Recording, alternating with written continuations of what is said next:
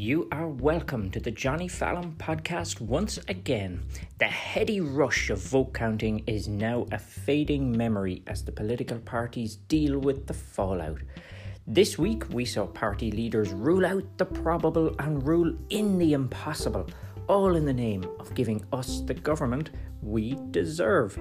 But what are the options for each party now? What are they facing and what can they do? Most importantly, what is the likely result of each possible combination for the long term, and will there be a price to pay? Stick with me and we will examine all the pros and cons of each permutation as the country fumbles its way to government formation.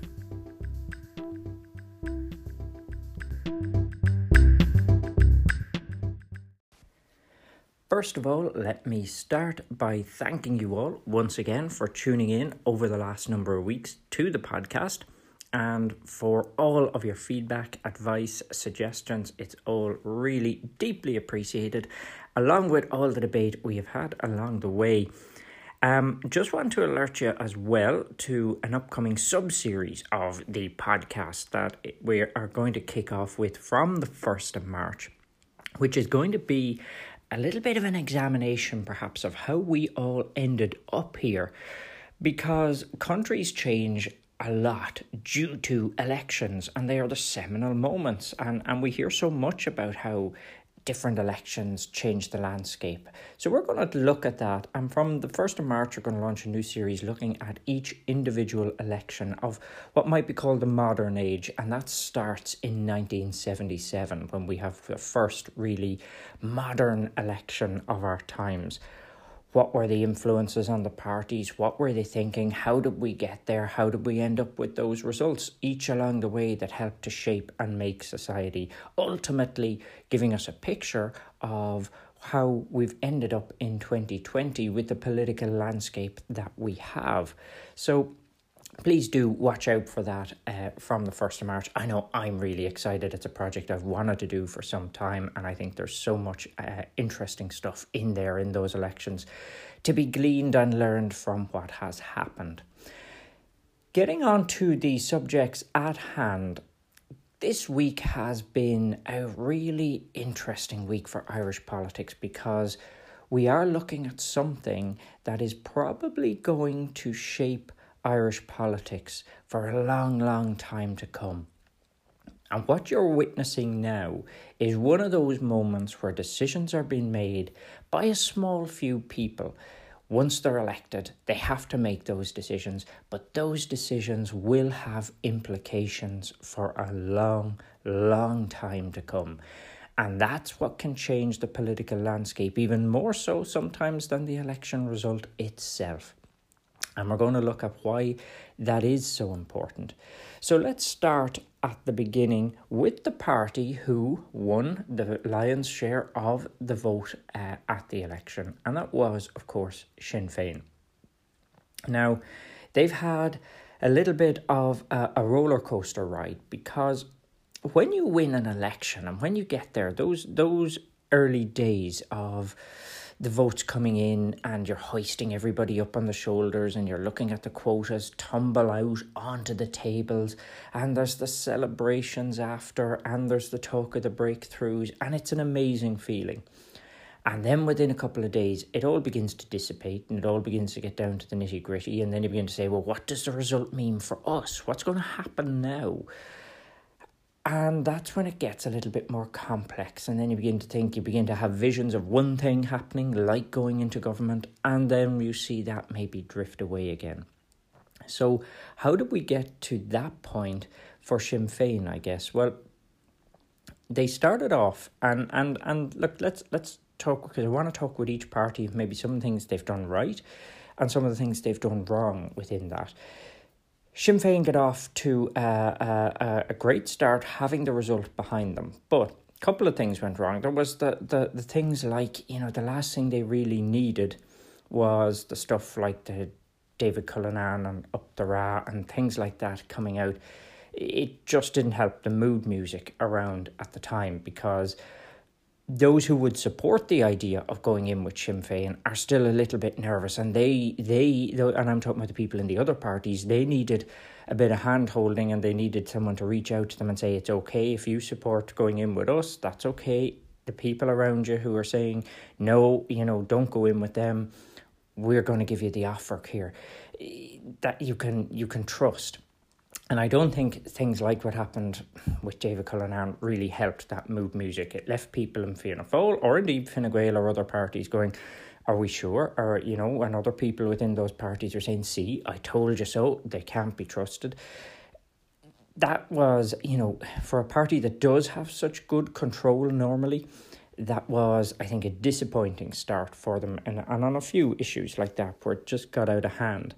But other than that, they then started into doing what would seem like a reasonably good strategy from Sinn Féin, which was to say, okay, we're going to talk to the other parties on the left and explore the possibilities. And that seemed like a normal, good, kind of thing you do to buy time. And I think Sinn Féin probably did that with the idea that, okay, we're going to need a day or two to let everything sink in, results-wise, for people. And that will help for everyone to get to grips with what's happened. And then we get into the serious business. But of course, what they did there was open the door to a little bit of game playing by the other political parties. And what I mean is, I think if we had this over, or Sinn Féin had this over again, they should have skipped that from day one. They did know throughout the course of Monday, this thing came out that we're going to talk to the parties on the left as a time-buying exercise. But Sinn Féin really knew on the Monday that was never going to work. In fact, everybody knew, and the other parties are being quite cynical about the way they've approached this thing of, why don't they continue talking to independents? Everybody knew, the public know, that was never really an option. The numbers just do not add up. But I think if Sinn Féin had it over, they should have avoided that step, because they did start saying from Tuesday morning, look, the numbers aren't there, we can't really form a government of the left, because it wouldn't be a government of the left, it would be a government of everything and anything, just trying to get numbers to keep Fianna Fáil and Fine Gael out, which would probably only be counterproductive in the long run. So that idea was never really on the table. And I think if the Sinn Féin had it over again, they probably would have said that straight away after the count and pushed for the other parties to get to the table straight away, and not have given them that stick to beat Sinn Féin with. But they did it believing, as it was, maybe that it was reasonable that the other parties were going to play ball in some way and were not going to be quite as much game playing and cynical approach to it as it has ended up. And I suppose some would say, welcome to senior hurling. You think people are going to play at their word. This is big time politics, and people don't play at their word. They just do what they like to get one up on you. And maybe Sinn Féin would have done the same in different circumstances. So look, that was the first step that kind of put them a little bit. The few days were lost, a few days when maybe the pressure was on, when Micheál Martin had seemingly opened the door on the Sunday to respecting the decision of the people, and then it seemed to evaporate in a couple of days. Now, I did say if you were going to do this, and I was going to do this, I said at the last podcast, you do it quick, you do it fast, you move before people organise, because there are so many cabals in politics, there are so many little groups within parties who are all struggling for control of a party. And the longer you give them, the more ability they have to organise against you, and the more ability they have to just block off what it is you're trying to do. And that's one of the problems here. You cannot hope to do something like this over a long period of time, because if you do, other people organise and they just manage to cut you off. And it was one of the pieces of advice I once got from Albert Reynolds, and he said to me, you have to do what you believe, either in business or in politics. You get stuck in, you make the changes quick, don't hang about, and with any luck, you'll get most of what you need through before some other shower organised to stop you. And that was what he believed. And it stuck with me as something that's so true in politics. There is a certain need for speed within doing decisions on it, because the longer you leave things to fester among these little cabals, the longer decisions get warped and changed. And I do think, certainly within Fianna Fáil, what was a slight door opening got firmly slammed shut by a group who are determined that they did not want to work with Sinn Féin, and then Sinn Féin got shut out very, very quickly. And the lack of speed there early on probably cost that. Now, Sinn Féin, of course, still do have some options, because at the moment they're struggling now to see government as an option. One of the things that I find interesting here, and I think it's important in trying to understand Sinn Féin, because not enough is done when we talk on these things. Everybody talks about the background to the politics of it. And I don't think we spend enough time really trying to get inside the head of political parties, politicians, and what it is that they're doing and thinking at any given time. And for me, you've got to understand why or what drives Sinn Féin in this moment, at this time. And there has been talk that, Sinn Féin love opposition and they really want opposition, and that's their aim. And there was a lot of that talk. I think a lot of those commentators were taken off guard by the will which Sinn Féin showed to actually go into government. And for me, that's not surprising, because things change within parties. And right now, Sinn Féin are trying to deal a little bit, actually, with the disappointment that they may not be in government after this election.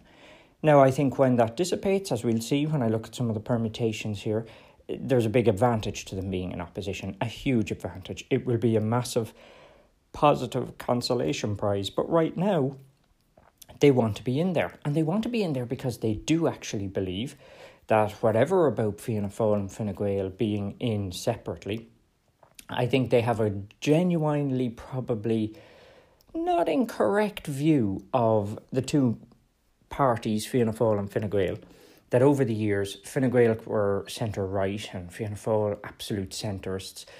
But because of that, if Fine Gael were in with Labour, Fine Gael got pulled a little bit, it tempered their right-wing tendencies. Fianna Fáil could go in with Labour and were pulled a little bit to the left. Fianna Fáil went in with the Progressive Democrats and they were pulled very much to the right. So these parties tend to get pulled in the direction of their coalition partners. And Sinn Féin have had this view that if you let both of them in together, they're going to pull right, because Fine Gael is the one that's slightly more ideological. When you're centrist, it's harder to steer a course. So Fianna Fáil have enough people on the right to be pulled well to the right.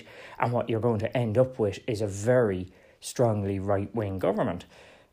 You can put the Greens in there, yes, now, but that's been Sinn Féin's fear with these parties. And I think it's a genuinely held fear for them. Whether or not those parties agree with it is another thing, but that's where Sinn Féin fears this is going to go. Now, if you look at it, Sinn Féin have also had this view that it's time for them to be in government. It's time to get in there. For those within the party, and again, sometimes people looking at parties, they forget this, that when you're in a party, you do actually believe in the party. You believe that they're going to do things. You believe in the policies you're going to implement. You believe that you are making a positive impact on society. Nobody actually within a political party is cynically sitting around going, yeah, well, we don't do anything. We're just here for the crack and the power and the seats and the... No. In every political party, people are in there and they work their asses off within those political parties because they believe that they're making a positive difference.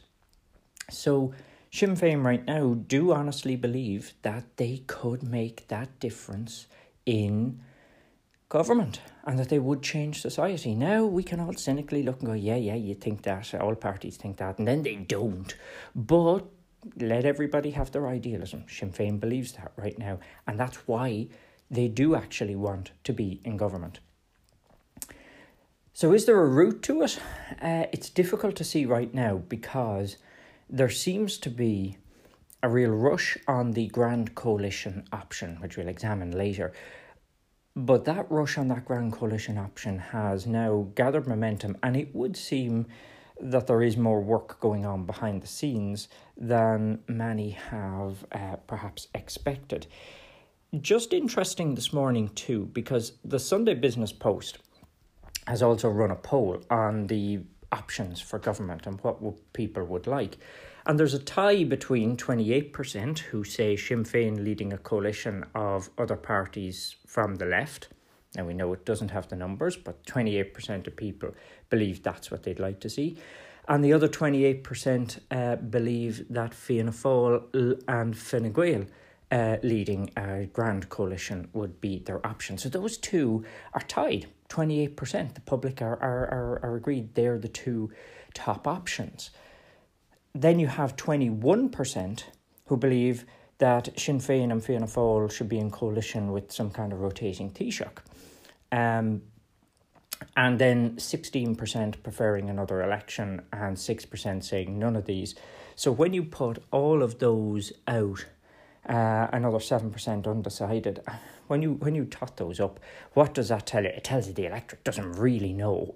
Nobody is getting right behind any kind of idea of what should be in government or what kind of government they definitely want to see. The warning I would give as regards polls and reading too much into them is that for a lot of these, people change their mind. I mean, people decide that, today I want the Grand Coalition, but tomorrow you give me one guarantee from Sinn Féin on something, and all of a sudden I'll be supporting the Fianna Fáil Sinn Féin idea because that looks better today. Maybe there's just something I thought would be part of that deal, like the rotating Taoiseach, that won't be, and therefore I swap sides. Or people who today support a Fianna Fáil Sinn Féin or a Sinn Féin-led government of the left suddenly see, oh, hold on, I'm going to get something really good out of that government with Fianna Fáil, Fine Gael. Oh no, that sounds a much better option. So it's very fluid. And it's dangerous to make decisions on polls because it is politicians' job to lead. At this point, this is where they earn their stripes. They've got to lead and they've got to take decisions about leadership.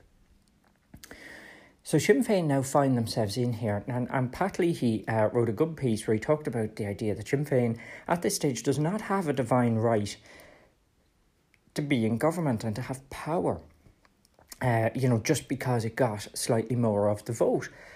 And he's right on that, and everybody does have to accept it is perfectly okay for Fianna Fáil and Fine Gael to get together, given that the numbers add up, and form a government with, say, the Greens or someone else, that the numbers are there, therefore it's perfectly legitimate government.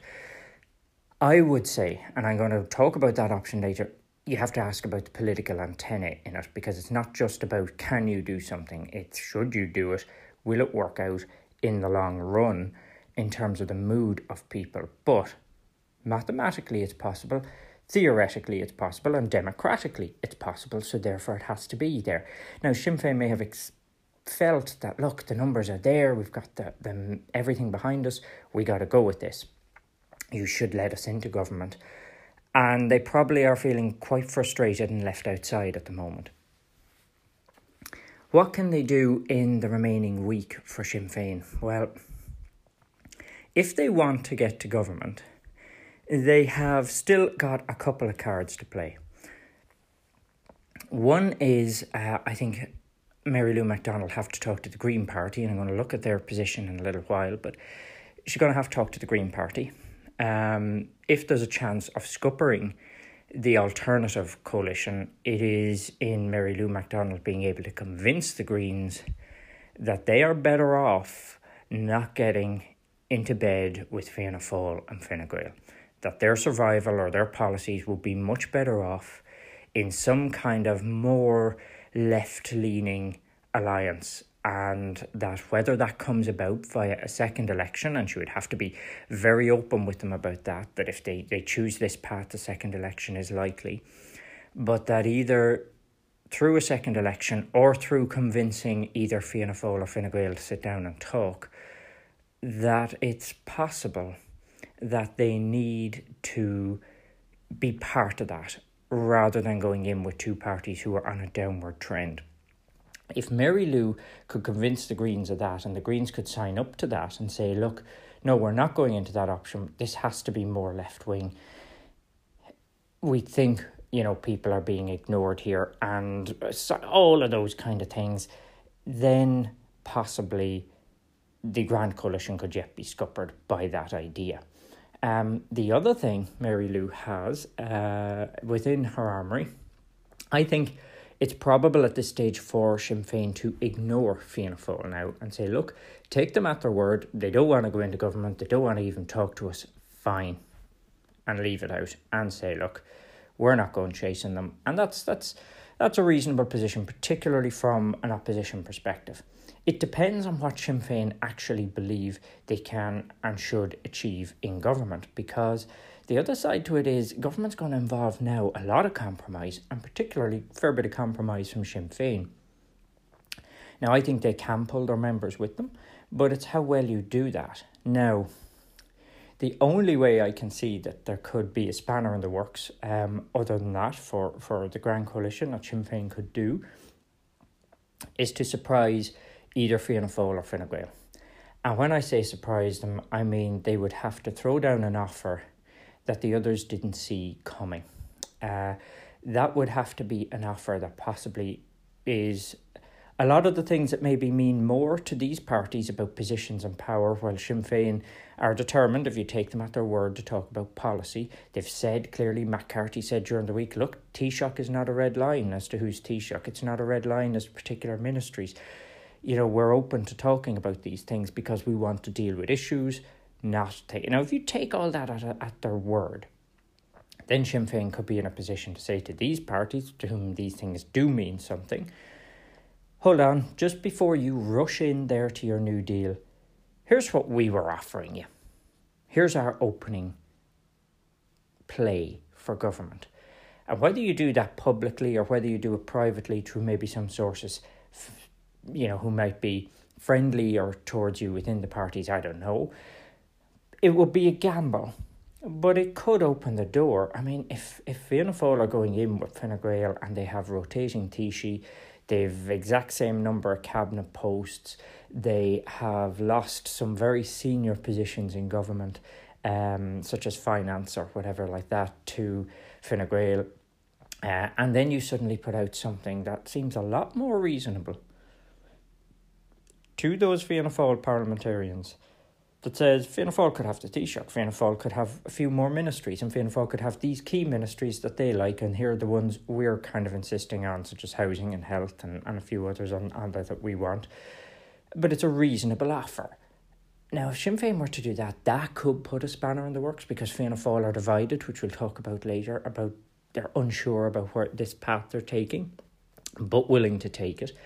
So Sinn Féin still have a card to play there. Or could Sinn Féin turn around and say, you know what, to hell with Fianna Fáil, let's offer that to Fine Gael. Now, I think that's harder for them to do, because I don't think they really believe people want to see Fine Gael in government. But maybe Sinn Féin, as this party of change who got this vote, could convince the people. Could Sinn Féin bring enough people with them to say, look, this isn't what we wanted, but we had to work with one of these two, and Fianna Fáil were completely unreasonable. So it ended up being a little bit like it was in the debates where Mary Lou saying, do you know what, I can actually work with Leo Varadkar, as she said. Could she actually go full 180 here and kind of say, do you know what, yeah, we are bringing Fine Gael back in, but you know what, this will be changed because we're there this time. Well, what a nose rubbing that would be if Fine Gael ended up going back into government on a reasonable terms with Sinn Féin. But of course, Fine Gael have ruled it out. The only difficulty being, now for Fine Gael, they have also said they don't want the second election. They're going to do everything they can to prevent that. But ultimately, that's where Sinn Féin now find themselves at. And if they don't decide to play some kind of game like that and say, right, let's give you the offer, and they decide, well, hold on, that would be maybe us giving up too much just to get into government, then they've just got to wait and see, and they've got to sit it out and let these government talks go on without them.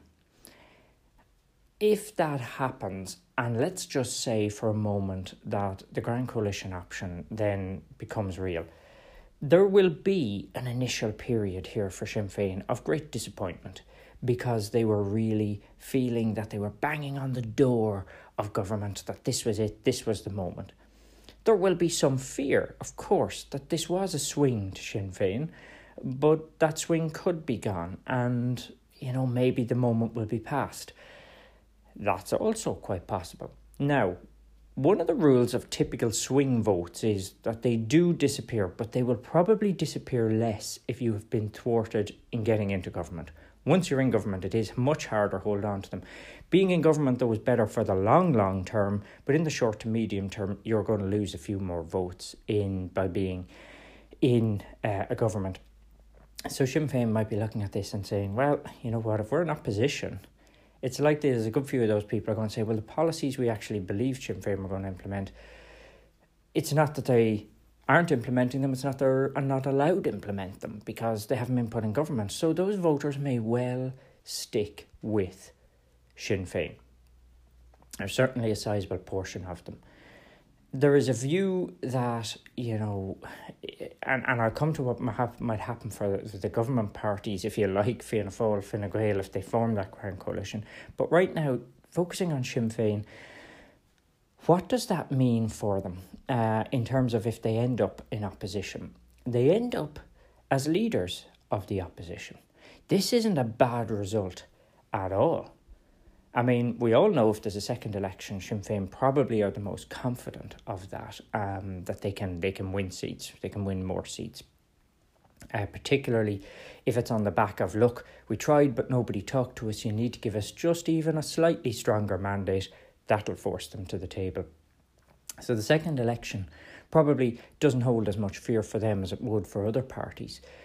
However, Sinn Féin are in opposition would be very attractive. When the dust settles and the disappointment in not being in government settles down with them, Mary Lou McDonald as leader of the opposition. This isn't going into the same opposition they've been in before. This is different. This would be Mary Lou McDonald leading questions at Taoiseach's questions. This would be Mary Lou McDonald laying out the alternative.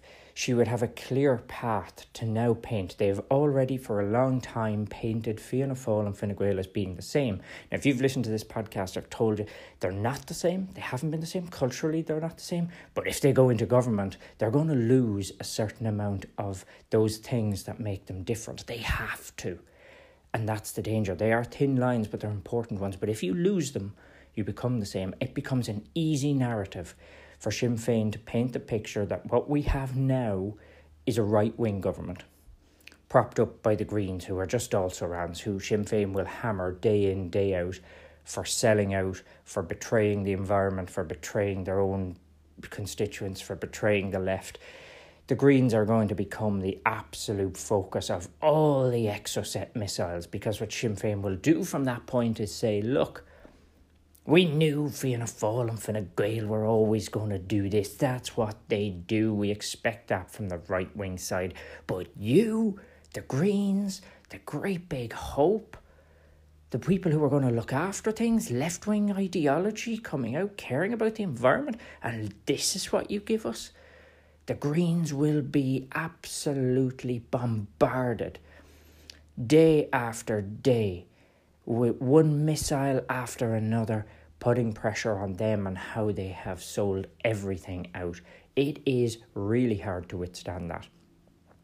And Sinn Féin will be able to paint that picture and say, look, there is an alternative government, and there is possibly a left-wing government, and there is possibly a swing to the left if you come here.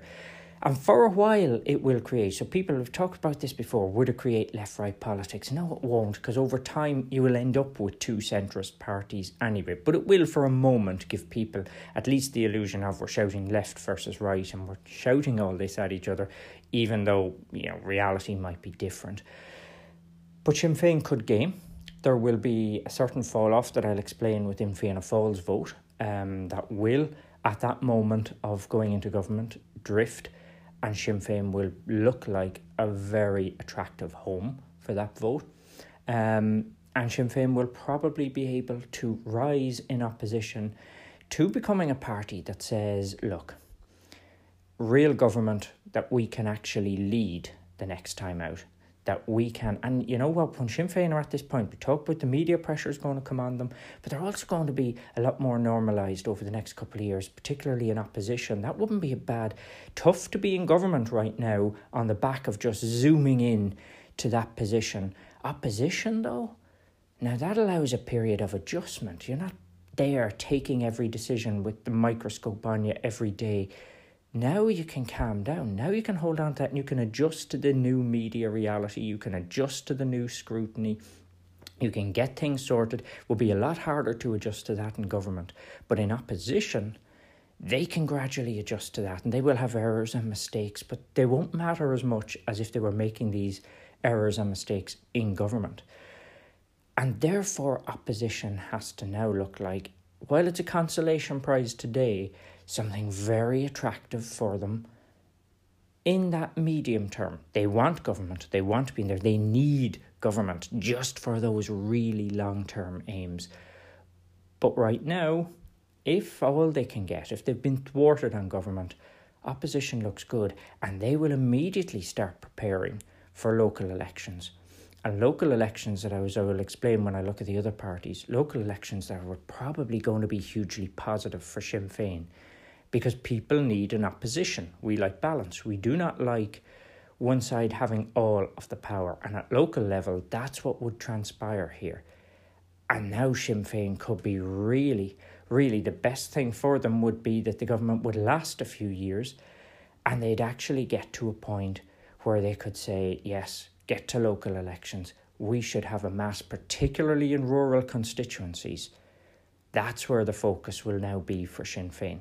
Wiping out the places like Longford, Roscommon, Leitrim, all of those kind of places, Limerick, Waterford, Kilkenny, Carlow, all of those constituencies are where they look at local government and say, we can make big gains here because these guys are now all on the one side. And if they do that, they build a breeding ground for real candidates to come through and fight a general election, putting them on an exceptional war footing. So all in all, Sinn Féin have options here. They do want to get into government. There are some routes that might still transpire for them by simply getting around some of the people who are, let's say, friendlier to them in some of the parties. But it's a long road. And if it doesn't work out, opposition is not going to be the worst thing that ever happened to this Sinn Féin party. So looking across at the other parties, let's start with Fianna Fáil. Because this has been a really exciting week for them, for at least some within the party. It has been an interesting week and they are probably at one of the most important and groundbreaking decisions the party has made in a century. And there's a lot that has to be talked about and will be talked about for months and years to come about the decisions they're taking. So let's go back to the Sunday for a moment when Micheál Martin said he would respect the decision of the people. He would, of course, examine it and look at it and seem to open the door. And for a moment, there was a brief hope. And that hope was largely based around the fact that, look, if you actually do want a stable government, one of the things that you need as an ingredient for a stable government is, of course, the numbers. And there weren't many options there at the numbers. Really, it had to be Fianna Fáil, Sinn Féin and probably the Greens, or this idea of maybe a grand coalition, but that was being pushed back. The problem for Fianna Fáil was Fianna Fáil had guaranteed and promised voters, number one, it would not talk to Sinn Féin, yes, but it has also promised and guaranteed voters it would not talk to Fine Gael. Now, Fianna Fáil has promised that for the last century. Indeed, as late as 2016, Fianna Fáil was saying, if you want to get rid of Fine Gael, the only guaranteed option of getting rid of Fine Gael is to vote Fianna Fáil. That is the only way, and that is how they have stood apart. They withstood enormous pressure from the media in 2016 to form a grand coalition. they avoided it through confidence and supply, paid a little bit of a price on the whole confidence and supply thing because they handled confidence and supply badly. They got stuck in it for far too long. It was should always have only been about an 18-month or 2-year arrangement. They got stuck into something longer term. That's what cost them. But that had to help them avoid the media pressure. Now, this time, there was no media pressure.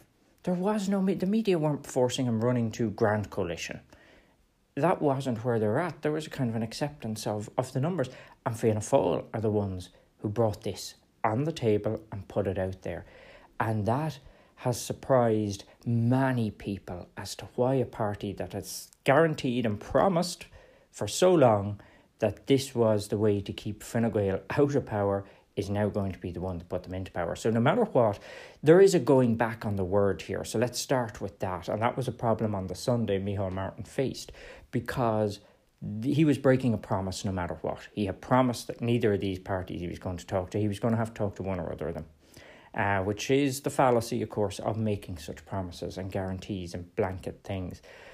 But he opened the door a little bit. Then, over the course of the following days, things changed, and suddenly that hardline view of Sinn Féin resurrected again.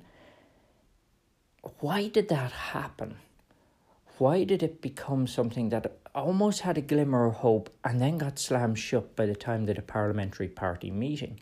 Why are there some TDs who are saying, well, I'm kind of not all that on for this Grand Coalition, but, you know, it's where the leadership are going, and I'm not confident enough in that Sinn Féin would be a good idea to go against it. And that's the nub of the problem. Not everybody in Fianna Fáil is convinced. They talk about the parliamentary party meeting being quiet. Of course it was.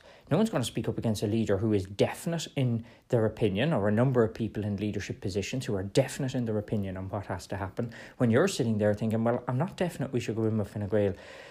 I might even prefer the idea of Sinn Féin and exploring it, but I'm not definite that will work out either. So I'm not going to hang my hat and commit political suicide by going against the leader completely if I'm not 100% sure of the option. And that's been the difficulty that the parliamentary party has faced within this. Now, I can assume only one thing, that when the votes came in and got settled, there is a group within Fianna Fáil who definitely do not want Sinn Féin at any cost. And that's nothing to do with policy, although they talk about policy. It's not. It is a deep-seated dislike of Sinn Féin, a fear of Sinn Féin, a decision that Sinn Féin must be blocked, and anything that blocks Sinn Féin, even for a moment, is much better than anything that might facilitate them or work with them. And that's something that I think managed to gain ascendancy in Fianna Fáil minds in those weeks, and I think it forced Micheál Martin's hand into being very much in this position, because Micheál Martin has been on time and time again since he became leader. He has, for a long time now, in the last 9 years, made this case about Fianna Fáil's roots, its working class roots, its slightly left of centre approach, all of those things down through its history. There is no way any of that is compatible when faced with. If you went back to any previous Fianna Fáil leader, they would look at this and say, looking purely on policies and what Fianna Fáil have done in the past as regards house building and public spending and social welfare and free education and old age pensions and all of those spending things that Fianna Fáil have done that are on the left of the agenda, workers' rights, all of that kind of stuff that they've implemented. Any former leader would look and say, if we take out the names of parties, surely our party history is more inclined to the party that is Sinn Féin on this occasion than it is to Fine Gael. And particularly in the current narrative that surrounds Fine Gael, whether that's fair or unfair, but the current narrative, Fianna Fáil have played into that current narrative of them being an elite and all that kind of thing. That might be unfair, but that's where the narrative has pushed them. It's very difficult to see how on simple policy matters that is the case. However, what you've got to remember is that for some within Fianna Fáil, this isn't about policy. This is about a party they really intensely dislike. And I've said before, personality sometimes is a much bigger driver in politics than policy. And personality is harder to overcome. I think those same problems will exist with Fine Gael. I think we're in a bit of a honeymoon, that this is all going to be great. We go in with Fine Gael, they're close to us. I think when these guys get into a room together, they're going to find an awful lot of bitter pills to start swallowing, and that's not going to be easy. But I'll come back to that in a minute. For now, looking at this, that's what happened for Fianna Fáil in those opening days. They managed to end up having an internal debate and having some groups that were for or against ideas, but one group vehemently against one idea, which was Sinn Féin. And that's pushed it because the others are undecided or unsure. Even John McGuinness and Eamon O'Keefe, who did speak up at the parliamentary party, they're not saying we want Sinn Féin and Sinn Féin are great, not by any stretch of the imagination. The best they're saying is, let's talk and explore. Now, here's something interesting, because if you were playing this really smart, how does this all play out in the public at the moment? What Sinn Féin have managed to do is kind of say, look, we're the party that is interested in issues. They've been very strong on that line. Now, if you're a voter and that's all you're hearing, you're thinking, yeah, that's what I want. Decisive government, fed up with the last few years of, inaction on the government, want someone to go out and do things. And Sinn Féin have, number one, come out with this idea that, look, it's about the issues. The other parties are not getting ahead of that line. They are still looking at Sinn Féin and they're still laughing at how well they're outmanoeuvring them, but I'm not quite sure that voters are sitting back believing this is good politics. I think you're going to have people sitting out there going, guys, why are we still doing political manoeuvring? Why aren't you talking about you won't go in because this won't deliver housing? That's the line Fianna Fáil need to be at. That, okay, Sinn Féin will not deliver the solutions to housing, but us and Fine Gael have the result. That's not what we're hearing. What we're hearing is just we're not going in with Sinn Féin. And the reasons for that, the policy reasons, are not really being properly explored other than blanket kind of stuff that, it's crazy spending. And when you get into that crazy spending argument, you begin to sound a bit more right-wing than left-wing, which is not where Fianna Fáil want to be either, on an ideological basis that they're arguing it out. So Fianna Fáil have allowed this narrative to develop, and that's getting difficult for them because now Sinn Féin sound like the only ones talking about policy, the only ones talking about the issues, and the only ones saying, look, we're talking to anybody and we're being really reasonable here. It's not about positions. It's not about any of this stuff. It's about what can we do to solve the issues. That's a really good line, and it is a narrative, and it is thought out, and it is planned, and it is a media-savvy argument to reach voters. But it's really attractive and quite seductive, while Fianna Fáil, on the other hand, are looking like, yeah, we're pulling a fast one here. People didn't expect it. They didn't see it coming, and now we're going to thwart Sinn Féin. Is that really where you want to be at? Some people will clap you on the back and say, well done. Do you really think? I'm struggling to see how the public will go, that was a brilliant, brilliant manoeuvre that we respect. I struggle to see how they're going to change that narrative now that they've allowed it to develop, because they're not getting off to a sound basis of communicating why on policy and issues this is such a better option. So one of the things that you've got to look at now for Fianna Fáil is just how well the party gets on in these talks with Fine Gael, because they have happened a little bit at pace, and I think members are being pulled along with it. They will go with it. Fianna Fáil tends to be loyal to the leader. They will probably trust him to some degree within that. What's dangerous for them now, though, is that they never open the door on talks. And it would have been easy, and here's the thing that I suppose many commentators have pointed to, it's difficult to understand. Even if you believe these guys are completely ideologically opposed to you, even if you believe that there's nothing you can do with Sinn Féin, once Sinn Féin say, well, we're willing to negotiate on everything, we want to talk to you, you're kind of in a position where you've got to go talk. And why did Fianna Fáil keep saying, because this line that number one, and let me look at a couple of lines Fianna Fáil have used. First of all, they've been hammering home this line, and it's a line coming from almost every member I've seen on Twitter, everybody I've seen this coming across from Fianna Fáil time and time again. Mary Lou should just form a government of the left. That's what she wanted. Get on with it. Why have Sinn Féin given up on talking to the 30-odd independents? Governments are about taking time and talking, and it takes a while to formulate. You know what, guys? That is a dead-in-the-water line. I think someone in Fianna Fáil thinks it's a really clever line, and it's a really smart. It's a disastrous line.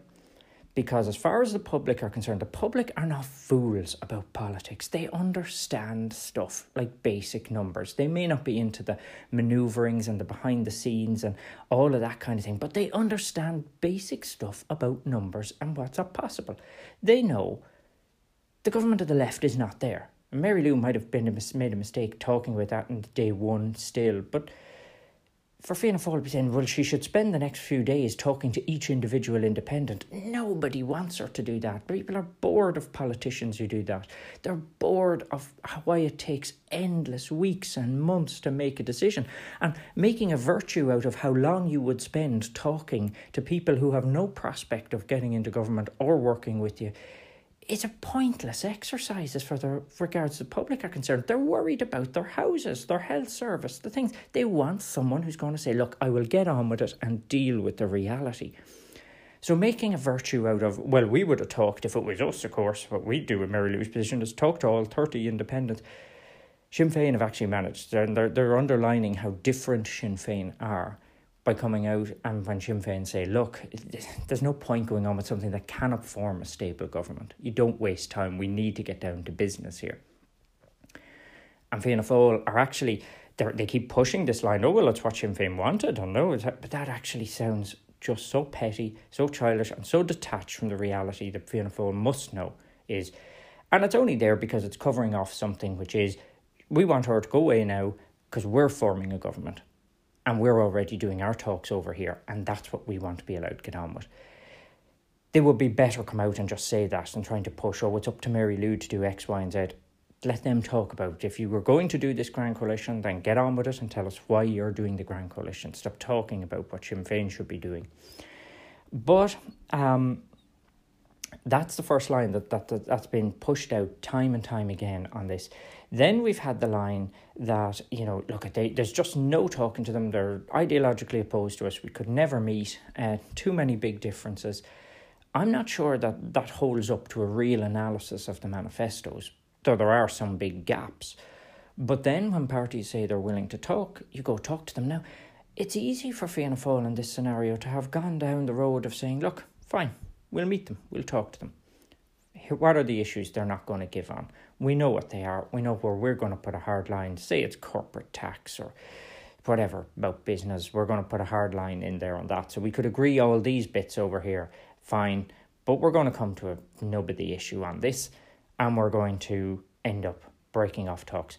At the very least, if you do have a second election, you have an issue to go to the people on and say, look, this isn't about not working with parties or being silly or not being reasonable. This is about a piece of economic or social policy that will not work, and we are going to tell you we have to fight on this. Maybe it's your rent freeze, maybe it's whatever, but fight on that policy then and explain why it is. At least you have an election that's narrowed down from the broad to the narrow specifics that people can study on particular things. But Fianna Fáil didn't do that. Fianna Fáil have decided, no, we're not getting into it. Now, I find that strange because there's an inconsistency here. And why is that? How do you get to be inconsistent? Well, you've got to look again at Fianna Fáil's history. And you've got to again come back to Fianna Fáil of the 1980s, Charles Haughey, arms trials, everything else. This is a party that's always presented itself as a Republican party of the ordinary people. Therefore, there can't be that big of an ideological divide here, depending on how Fianna Fáil sees itself.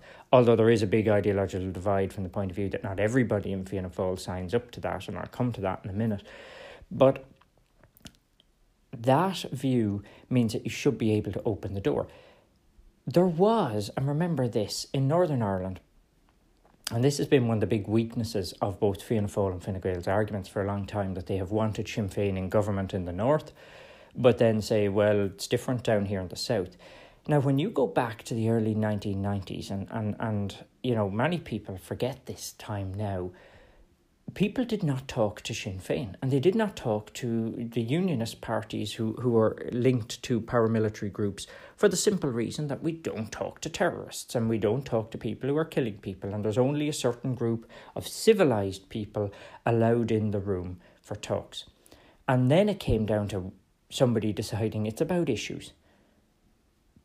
And the issue here is that people are dying.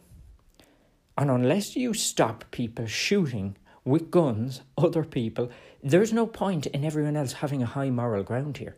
Someone has to get down and dirty and say, look, yeah, grubby as it might feel, I'm getting down here and I'm going to talk to these gunmen and see what the hell will it take to make them put down the guns. I mean, if someone broke into your house and held you at gunpoint, would you be sitting there going, well, there's no point talking to you while you're holding a gun, I will ignore you? No, you'd say something to them. You have to have, at some point, some idea of circumstance demands a break with your high moral value here. Doesn't mean you give up your morals, doesn't mean you give up a view that they were wrong, but there's something. And that's what happened in the peace process. It was kind of a case of, look, reality is both sides are killing each other. And us, for the last 20 years previous to that, having ignored them and kept them out, has not worked. And Fianna Fáil was the party above all others who led the way in that and brought Sinn Féin in. Now Fianna Fáil is getting uneasy that Gerry Adams is in the background of a photo.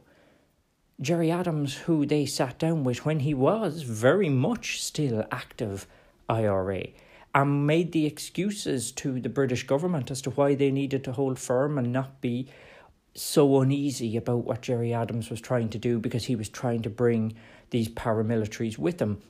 And it was Fianna Fáil made all that. It was Fianna Fáil opened that door. And Fianna Fáil who asked people in the north on the unionist side and nationalists, when it came to loyalist paramilitaries, to trust us.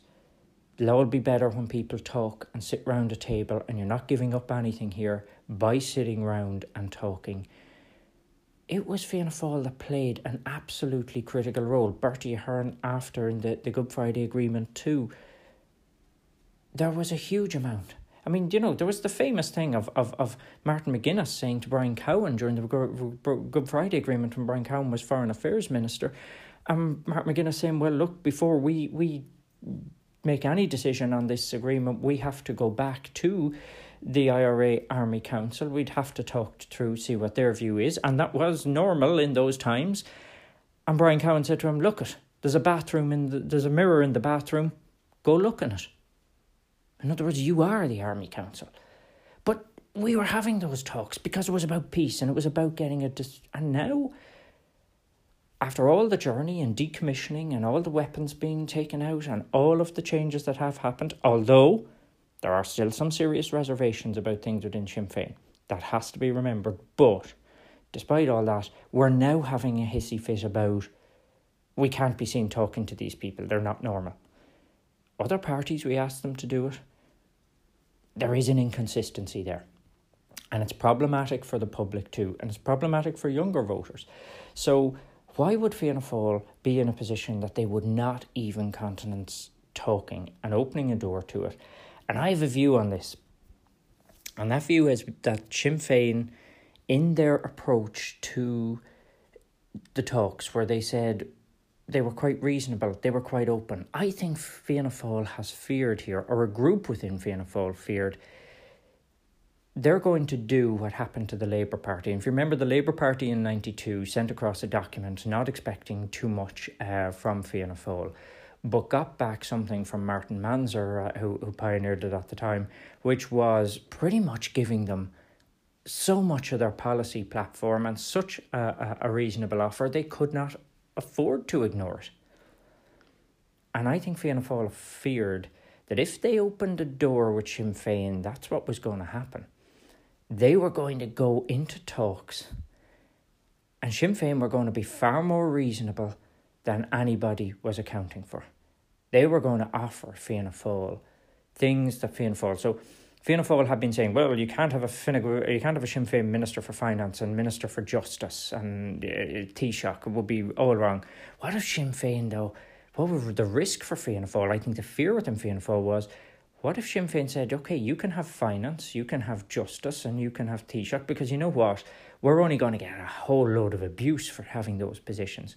But we want health, social welfare, housing, we want business and enterprise, we want foreign affairs. They're all ones that would have been reasonable for Fianna Fáil to give up and say, okay, we'll give you them, but we've the other ones. Defence as well for Fianna Fáil. I mean, but they keep putting the line, oh, this is what Sinn Féin would want, but they never found out. They keep saying, is ideologically we could never bridge the divide. How do you know? Unless you've actually asked them. And that is my belief, that there was a fear there that if Sinn Féin were reasonable, then there was a group within Fianna Fáil who would have said, hold on, that's the future right there. That's our option. Let's go with them. And they didn't want to open that door. And that door had to remain firmly shut. If you open it a bit, these guys were going to sneak in, they were going to outmaneuver us at negotiations, give us something that our membership would like, and therefore we'll be on the back foot and we'll be forced into government with them. And for a small group at the top, the ultimate aim is that Sinn Féin must not be in government at any price.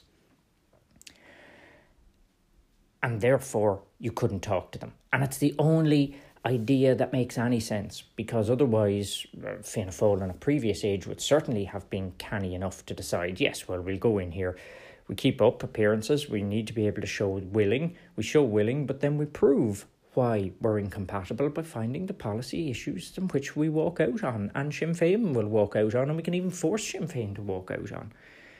Then it's not our fault. It's certainly something you could imagine Bertie Ahern doing, but didn't happen. Fianna Fáil was going to be ultra principled, even if that upholding that principle meant we go back on another principle, which is that we would keep Fine Gael out of power. And now let me come to why that may be going on within Fianna Fáil, and why this is I suppose dangerous for them, and why they're trying to manage it here. Fianna Fáil now has the opportunity to say, right, we go in with Fine Gael. And what are the advantages of that? Well, there's a couple of ones that make it so attractive.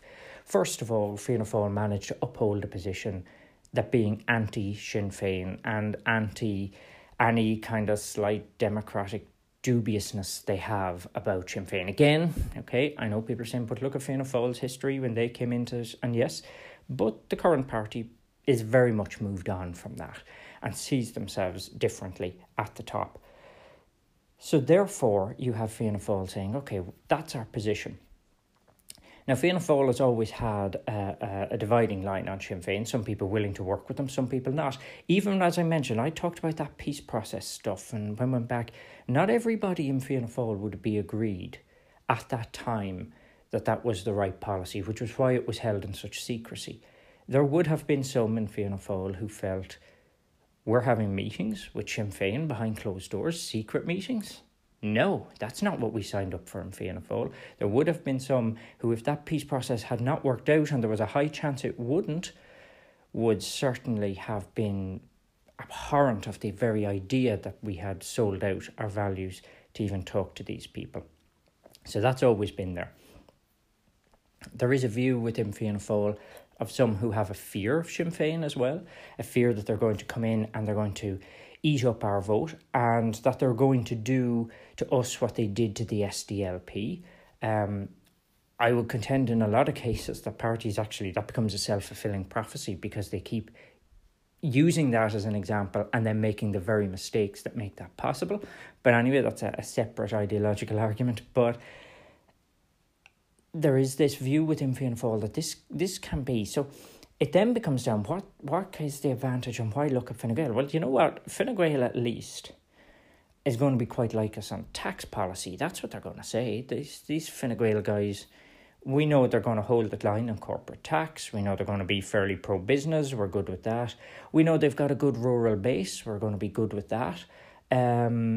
We can, between the two of us, keep a rein on the Greens and their, let's say, view of it being somewhat anti-rural, and we can talk that up, and we'll be both given credit out in rural constituencies for managing to put the reins on the Greens.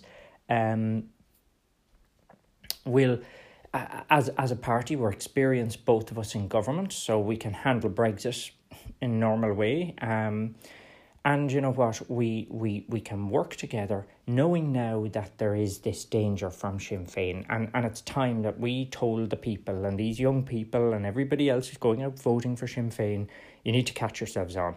You don't understand what's going on here. And we're going to give you a government now that's going to work. And a view that, of course, if Fianna Fáil and Fine Gael, they'd have a solid majority, we could actually build houses and make changes and do things in health. And in 5 years' time, we'd actually have a really good government, having handled things really well. The mood, the rush for Sinn Féin will be gone. And then we'll be all right. We can come back with something different. Now, all of that is definitely part of the advantages of this, and it's a very safe plan too. And you can see why Fianna Fáil would find this seductive, because they understand at least and know what they're dealing with in Fine Gael. They're a little bit less sure of Sinn Féin, and Sinn Féin have a lot of new deputies that Fianna Fáil are looking at, panicking, going, God knows what they might come out with next. And we don't want to be the ones who let them into power to then have, oh God, they were a disaster in power and you guys should never have let them in. Neither Fine Gael or Fianna Fáil want to be the ones blamed at that, and that's what they believe, and they honestly believe that will happen here. And that people will be annoyed that, you know, they look at this and say, look, stuff comes out during government of problems or interference by shadowy figures, or there's evidence of malpractice, or these guys just are coming up with policies that actually destroy something in our economy. That's a huge risk. We can't take that risk. That's where the positioning is for them right now, and in that thinking. Now, let's look at, for Fianna Fáil in particular, what the dangers are, and some of these affect Fine Gael too, of this grand coalition on the other hand. This is a big decision. You are going back not just on your word at the last election, but on multiple elections about Fianna Fáil and Fine Gael. And the first thing you're going to do here is you are breaking the divide between the two large centrist parties. You are breaking it. And I think once you break something like that, you tend to break it for good. And what you are doing, and the danger for Fianna Fáil, is they are going to go in with Fine Gael. And this idea of them being the same it was hard to do when they were in confidence and supply. They really struggled with that over the last couple of years. It will be impossible in a coalition. And Fianna Fáil are going to really struggle in there to keep an identity from Fine Gael. These two parties, particularly with Sinn Féin now as leader of the opposition, pummelling them and pummelling the Greens until they get the Greens to finally give way on something. And then these two parties are left looking on. We're facing an election where we're the two parties who stuck with government. Maybe the Greens walked away and now we are together. And we're fighting it together. That's a bit of a nightmare.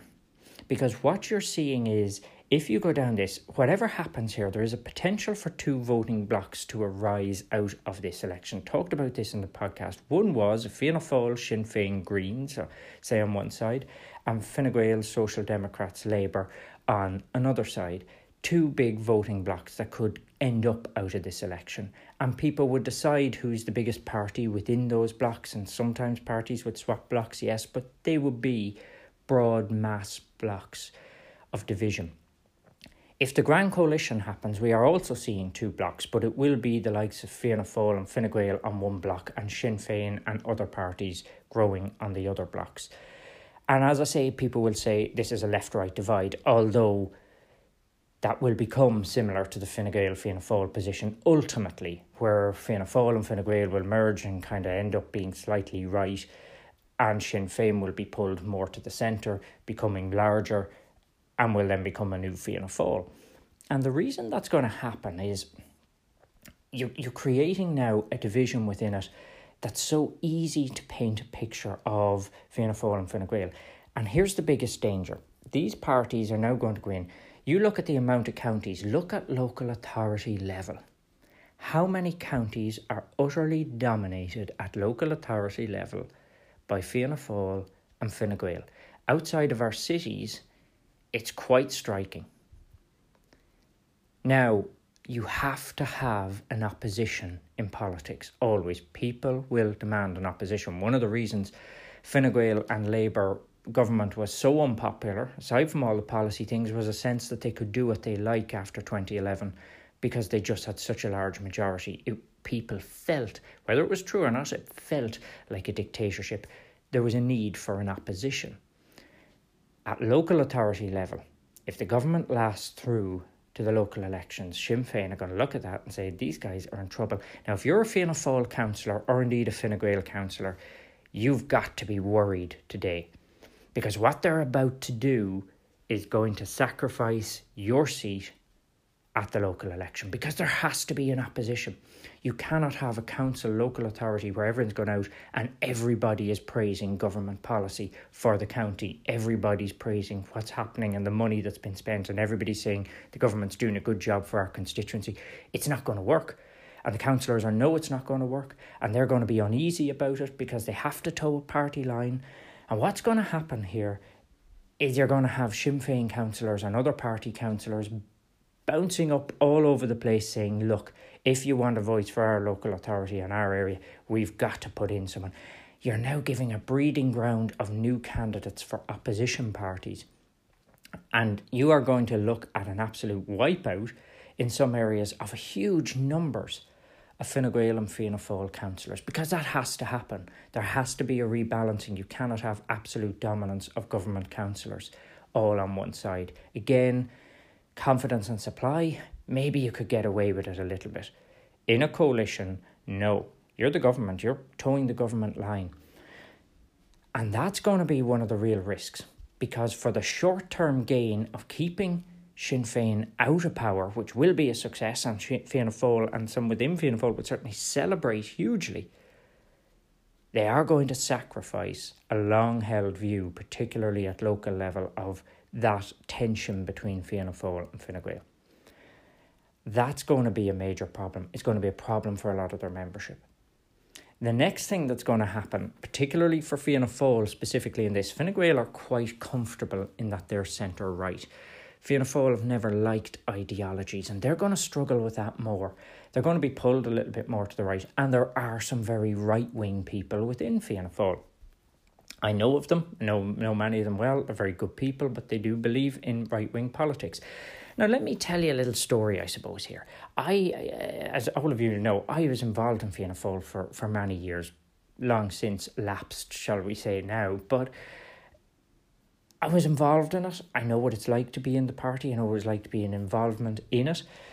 And let me paint you a picture of where my view of Fianna Fáil was, outdated as this is. And please remember that when I talk about these things, it's not Fianna Fáil today. It's Fianna Fáil of a bygone time.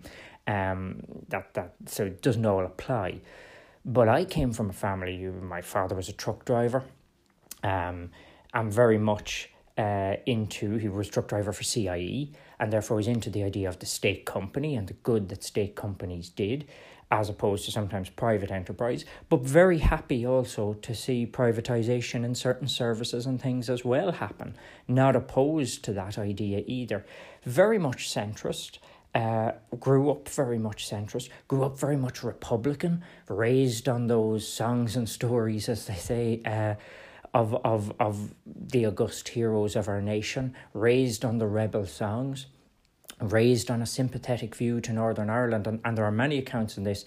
Dick Walsh's book, The Party, gives a really great sense of how the Northern question shaped Fianna Fáil for so long, but you came very much from that nationalist perspective. But you also came very much that this was, and I would have certainly always grown up with the idea of, we are the party of the working class, we are the party of the poor, the small guy. And that, yeah, but we're practical about it. We're not going mad left-wing and implementing stuff that ultimately damages the small guy by us breaking the economy or not having mood. So we'll do lots for business, but the ultimate aim is the general increase in wealth for everybody, and that's what we were aiming to. That's what I believed.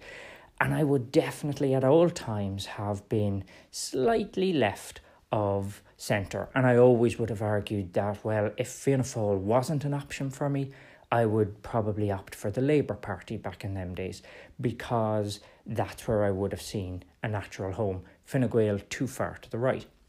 And there were many more people similar to me in that vein in Fianna Fáil and in rural Fianna Fáil perhaps as well, where it was small farmers as opposed to big farmers. That's the party that Fianna Fáil was. These kind of things, they flick a switch in your brain, and that's where you think, and that's what you see, that's what you identify with. But over the years in Fianna Fáil, I met some people who were very much right-wing conservatives, right-wing in economics, right-wing in their belief on business and finance and everything else. And look, many of them were leading figures in the party too. So there was no doubt that, Fianna Fáil always had this problem with trying to keep ideology, but it kept it all together because the ultimate thing we all believed in was pragmatism. And well, look, you have to make a deal and you have to do the right thing. So even though, I might like to be a little bit left or a little bit right, ultimately this is the right thing to do now for the people at this moment in time. It's this left-wing policy or this right-wing policy that will be more befitting of things. So what's going to happen in Fianna Fáil now is that there is a view that they want to go in with Fine Gael. I believe that probably Fianna Fáil have lost a lot of that left-wing side over the years and over recent years. And one of the problems that face Fianna Fáil now is that they do, of course, they've about 22% of the vote on the last election. In the last 10 years, that means Fianna Fáil have lost anywhere up to another 20% of the vote. They had another 20% 10 years ago. That's gone. How does that happen and where does that vote go? And there's no doubt, but the numbers add up to the sum of it because Fine Gael hasn't really changed and the other smaller parties are not really making that big a difference nationally. There's some of it is with independents still, a large bundle of it. So those people have never found a home since in the last decade. And increasingly, there's a number of it now going to Sinn Féin and finding a home there. That is probably your older left-wing Fianna Fáil. And the problem there is that Fianna Fáil is now talking to the remaining 22% of its vote, rather than aiming to get back the 20% it lost. It's obsessed with holding on to the bit it has. And that's changed the dynamic within the party. It's changed the dynamic within Fianna Fáil. It's changed the dynamic on social issues, economic issues. And you have Fianna Fáil probably now quite reasonably feeling a lot more comfortable with Fine Gael than talking about left-wing politics and Sinn Féin. But once they make this change, that's going to be a realignment of Fianna Fáil, probably for good. And it probably is going to be that this election will be the last one where you're going to hear Micheál Martin or some Fianna Fáil leader talking about being the party of the working class and the party. I think Fianna Fáil are about to cede that ground for once and for all and go, look, we are the party now, along with Fine Gael, of economic restraint, of responsibility, of good fiscal accounting and all of those kind of things. That's where our future lies. That's where we want to be. We're going to rebrand as that, strong and stable, as Theresa May might have said. That's where they're going to be, not into radical or big solutions or anything else like that. Those days are gone. And we're going to cede that ground. And we're okay with that because there's a big future in having a centre-right. And believe you me, there's a market there for that. And there is a market for a combined Fianna Fáil, Fine Gael vote. And this could be a really progressive government in one way. But, so I don't sign up to the idea that this will be a disaster for the country completely if it lasts. The other thing that Fianna Fáil are going to discover, though, in here, and Fine Gael too, personalities. This is not going to be as easy as it sounds. Once you get over, we've kept Sinn Féin out. Then you're into, right, now we're doing government. Fianna Fáil people reporting to Fine Gael ministers, Fine Gael ministers reporting to Fianna Fáil Taoiseach, or vice versa. That's not going to go down well. And there's about 100 years of these parties talking about who did the right thing, who did the wrong thing at different points of history. Was it Cosgrave or Lynch or Haughey or Fitzgerald or Reynolds or Bruton or Ahern?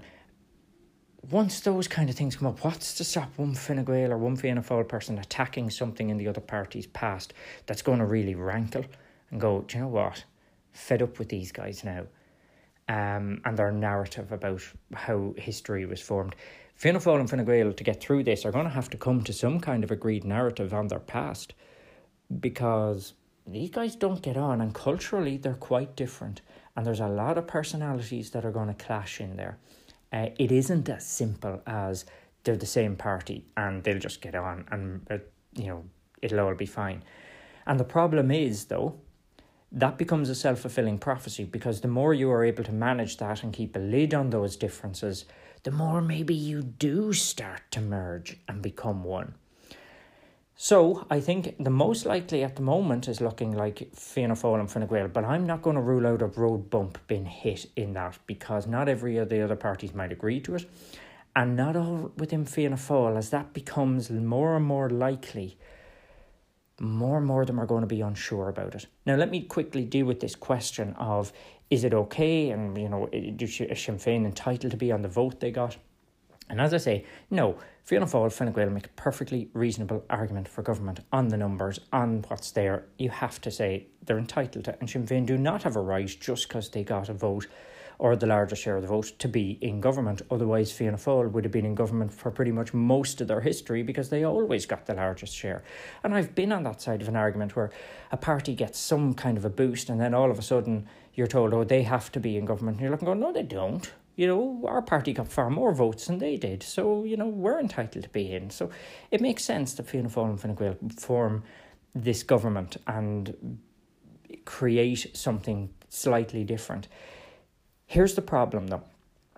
Behind those figures and behind that democratic reality, behind the maths of it, is just having the political antenna to know how will people react to it.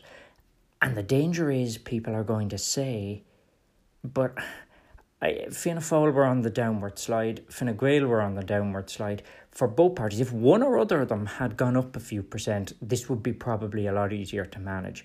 With both of them, there is a perception that this isn't what we kind of voted for, and this isn't the ultimate aim. Even as polls show now, even if people are kind of okay with the idea of them forming it, once they get in there, media are going to continually ask this question: was this the government people wanted? Was this what people asked for?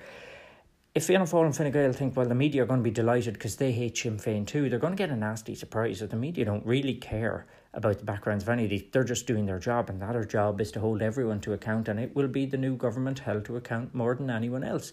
In the same way as if Sinn Féin were in there, they'd have to get used to the idea they will be held even more to account now because they're in government. This new government is going to then face real challenges on that front. And I think my advice would always be, if both parties have ended up on a little bit of a downward trend, then you're asking for trouble putting it back in, because what people have really said is less of us feel happy with Fine Gael than we did before. So, possibly even more will feel unhappy over time.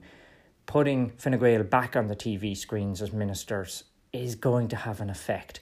Not an effect until it happens, but once people see those same ministers back in, it kind of feels, I thought we'd something different. And then you put Fianna Fáil on and people go, kind of the whole election began to change after that first debate between Leo Varadkar and Micheál Martin, where it just didn't seem to be exciting. You're now going to put that very combination into government. And I think you're going to drive home even more the message that happened during that debate of there's not much here. And it's just not exciting enough to attract us. I think there's going to be a price to be paid for the will of the people is there to be able to say, yes, democratically you can elect this government. I think you're misreading a mood and a dangerous mood that's going to say, we really wanted to see Sinn Féin in there. Even if it was for Sinn Féin to fail, we wanted to see them in there and forced to live up to some of those things that they've said. And you guys haven't even allowed that. And then becomes a mood of, what does it take the next time you want even a little bit of change? Well, the only option is, again, to go with Sinn Féin, even more so to give that little bit of change. And long term, I think you are giving something much more powerful. For the sake of one term, you are sacrificing a lot more terms in the future. And that's what I fear is going to happen here. But I think the view is we're going to go in, we're going to get a government that's going to do really great things, and then we'll come out the other side of it and everyone will love us. You know, Fine Gael thought that in 2011 and look where they ended up after 9 years. I don't think problems will be fixed in 5 years. I don't think things will be easy. Whatever government goes in is going to get a little bit of a kick. I just think it seems to make sense that if you're some parties on the up, there's an old rule, if you're unpopular, surround yourself with popular people. It's what you do. If you're either Fianna Gael or Fianna Fáil, surround yourself with popular people, not somebody that seems to be a little bit also losing popularity. Get one of these, some of the rising stars. The Greens are on the rise, Sinn Féin are on the rise. Get them in and then their popularity can suffer. And then, okay, you have some rebalancing of things. At the moment, I think it's a risky strategy, but it is definitely the one they're looking at. And it seems to be the one that's most attractive to a lot in Fianna Fáil right now. So let's move on then very quickly to Fine Gael. Not going to spend, we've covered a lot of maybe what the dangers are of the coalition. But Fine Gael are in a really nice position now, because for Fine Gael, they're the ones who are caretaker Taoiseach for a while, letting things roll on. They've been true to their word. They are said they're happy to lead the opposition. And you know what? They are. Why wouldn't they be? If Fianna Fáil and Sinn Féin went in, well, it's great news for Fine Gael. You know, we're the largest party in opposition. Leo is leader of the opposition, and we get to slam these failed policies of Sinn Féin when they inevitably fail to reach any of the targets they set and disillusionment sets in. And then we also hit Fianna Fáil very easily on the whole thing of you brought these guys in, you know, which you are just as shadowy as they are. And yeah, that looks great. That suits Fine Gael. On the other hand, if we go for a second election, Fine Gael are saying, well, we'll do everything we possibly can to prevent that. And maybe they will. They'll be the party who step in and stop an election.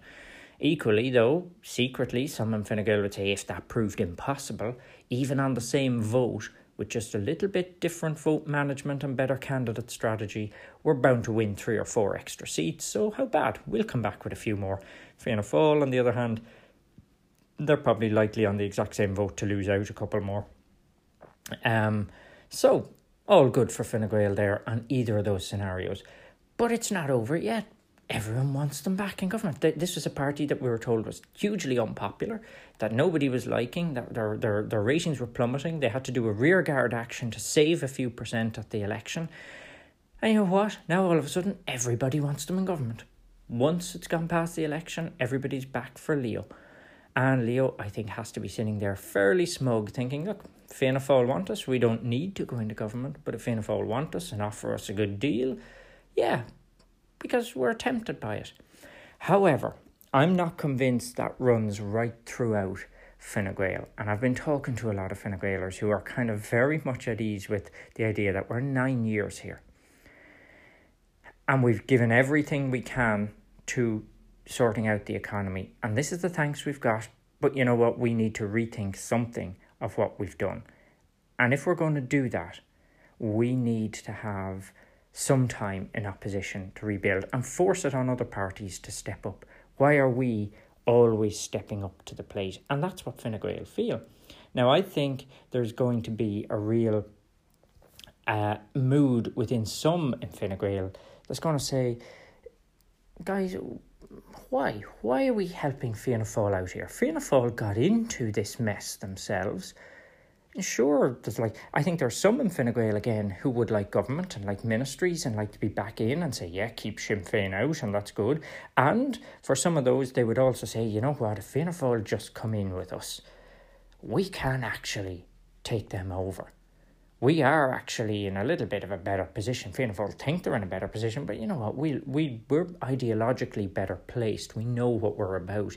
Fianna Fáil are going to have an awful lot of tearing themselves apart. They're going to have a left-wing vote that they've got there that's going to dissipate and disappear from them.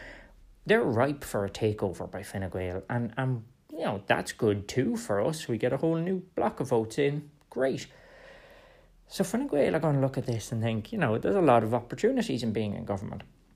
But there's another group going to say, hold on. If we do this, we lose something of our own identity here too.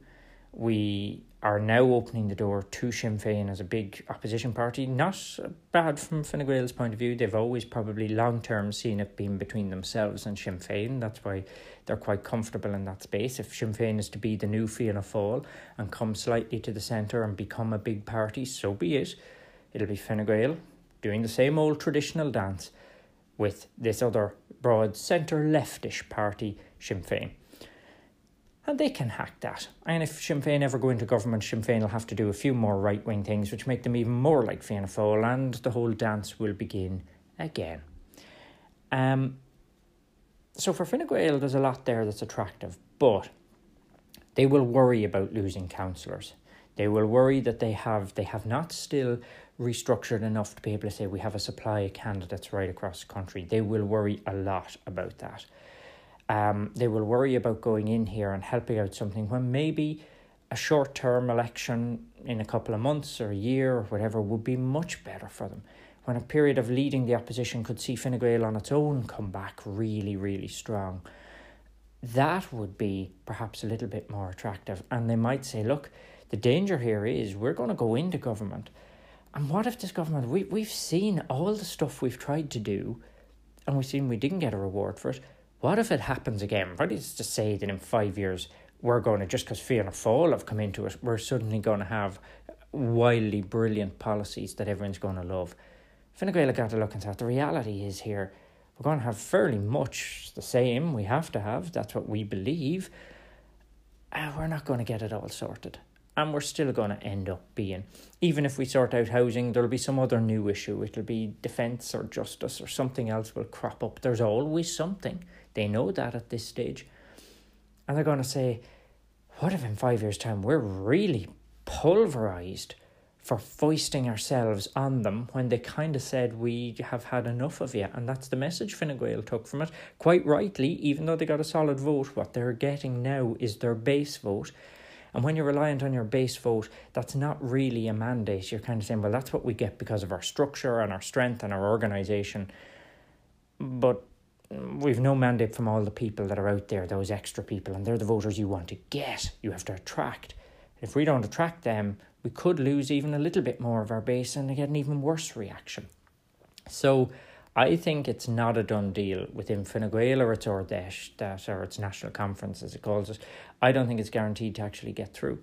I think Fine Gael could decide to say, we're not comfortable with it. We would rather stay back.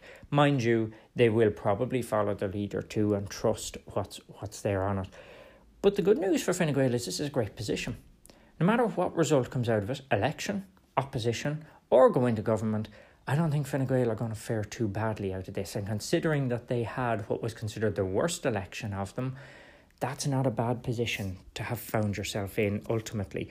And particularly for Leo Varadkar, who it's now going to seal up his leadership of the party, and any doubts that maybe were there suddenly going to evaporate because all of a sudden Fine Gael are relevant, very relevant, and probably the grown-ups in the situation, looking at the kids and saying, will you sort yourselves out? Can you sort yourselves out? Okay, we'll come to the rescue if you can't sort yourselves out, even though no one wants us to, and they give out to us when we do it. But you know what? We'll do it because these kids can't be trusted. And that's going to be a dynamic that's going to play out. Very interesting to watch in the coming weeks.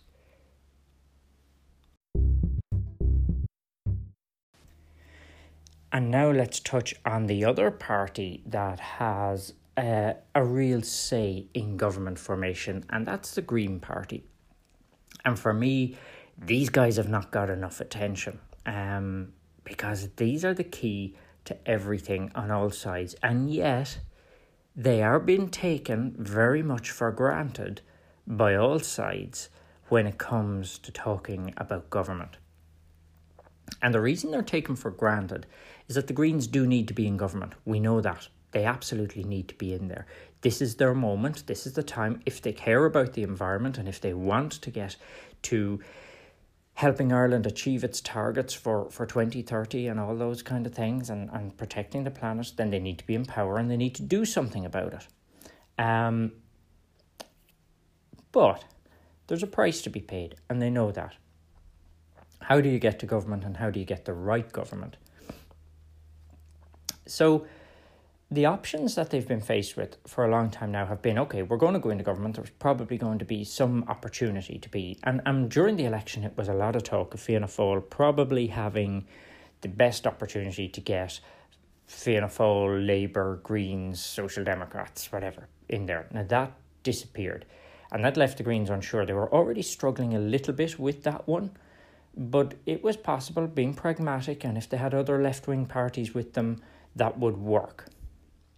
The election result threw that into doubt. Now, the Greens have benefited a little bit from some of those Sinn Féin votes in a couple of constituencies. They also benefited from the fact that they're popular and people do want them in there to deal with the environmental issues.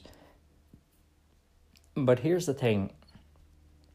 At the moment, everybody's assuming the Greens will just go with that because they've got to get into government. But the Greens have other issues here. Other issues they have to consider really, really deeply, because it's about getting into a government that they're actually going to have influence on. And it's about really making sure that those issues are addressed. And number two, it's about their own party and how they're perceived. 2007, when they went into government, they really weren't ready for government, although they said they were. And then the crisis hit, which meant it was a disaster. They were lucky to come back from that. And the reason they have is not because of some great party strength or leadership. It's because the environment is such an important issue to people. That's why they're back. And they have to be very careful here that they don't lose out completely or end up being even split as an organisation, because it could happen. The memories of 2007 have not gone away in terms of how badly this can go wrong. Now, we saw in the election, there were people like Saoirse McHugh who, didn't want Fianna Fáil or Fine Gael and were going openly against government policy. Now, the Greens could overcome that dissent within the party because, look, you can put that down to, but, if you follow that line of thought, we will never be in government. And if we're never in government, then we're only shouting at the people who are, and the planet will be destroyed. And nobody's going to be here to record to say, well, you know what, the Greens had a very important protest because, there'll be no one left. And that's how they see it. So they're going to say, look, the important thing is who did what and who actually saves people and who saves our environment and protects it and actually does something about it. And that's how they could get round that. What's actually transpired now, though, is not just putting either Fine Gael or Fianna Fáil into power, but putting them both into power. That's a doozy. That's a real surprising one if you've been a Green. I mean, it was one thing asking about one or other of them in power with some other left-wing parties to balance it out. Both of them? I mean, how do you square that circle? And then you've got to remember that this is going to be painted as a centre-right government and you're the only kind of left-wing break on it and you're much smaller than these guys now, even in seat terms. How the hell is that going to work? Plus the fact that you're already being painted that you're not friendly to rural Ireland, where both of these parties are going to have loads of rural TDs going, here's the Greens coming in their sandals and stuff, have to sort them out. How are you going to make progress there? Where's your left-wing allies then on some of the other things once you get out of environment and once you get into things that the Greens tried to talk about in the election on taxation and on people? How are you going to deal with all that?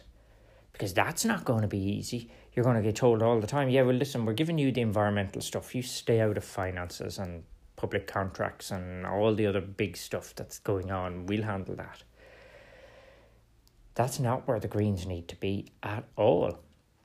On the other hand, what options do they have? Because that's the only option that's heading towards government. So do they turn around and go, well, okay, then we will not go into government with Fianna Fáil and Fine Gael because we don't see that as an option. Now, that would be a momentous move. It would scupper the hope of the Grand Coalition. It would scupper a huge amount of the momentum behind that. But that then would put the Greens, well, then what? And the Greens have to say a preferred option. What would they prefer?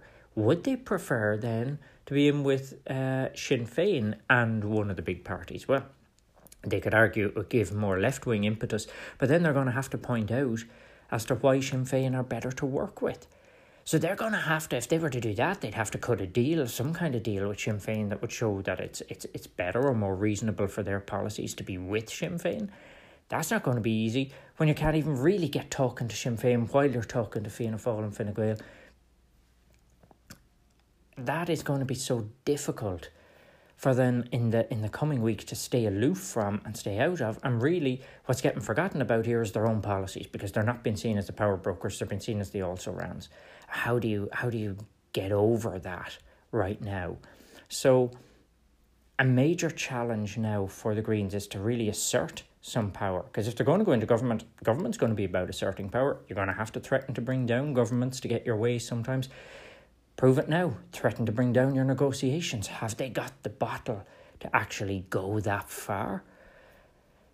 And if they go into an election, is there a chance that Sinn Féin do even better and Sinn Féin actually take some of those Green seats in a rush to kind of get some? So if they were to go into that election, they'd want to be going into it at least saying, we are a left-wing alternative, keep those left votes over here and your number one vote, and we can form a government with a left-wing alliance, if you like. They'd need to be in that zone, otherwise they could get totally eaten by a rush to the left.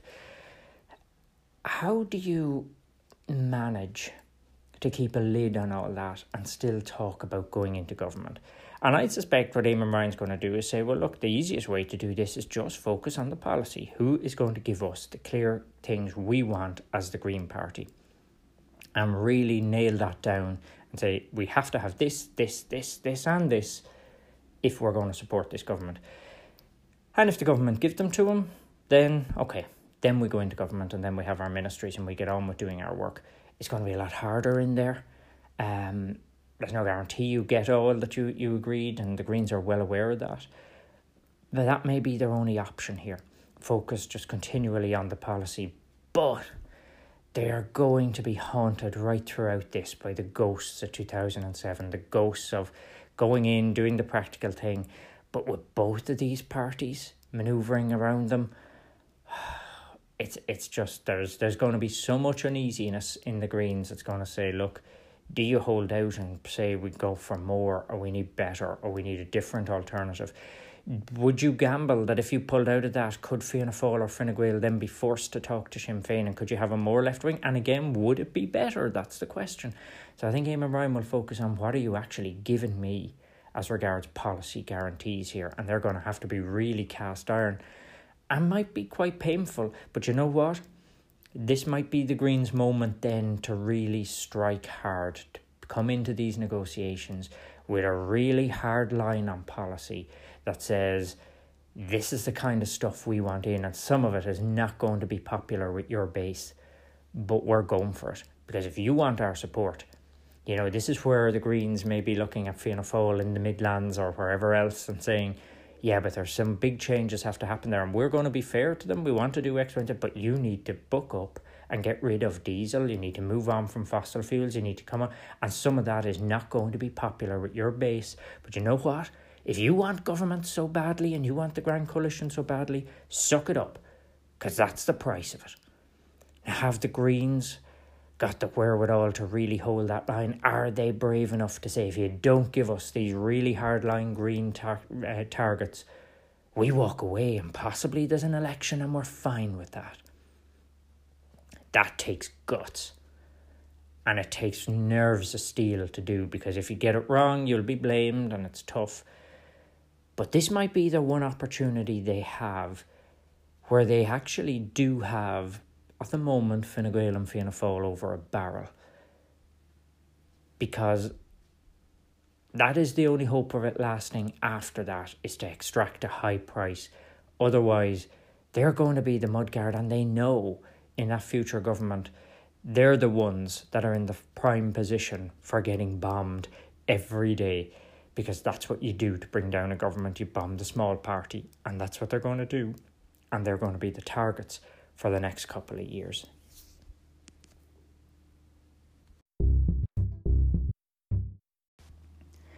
So that's pretty much it for the parties that are at the business end of things. For the other parties, a couple of things to maybe just note that are worthwhile.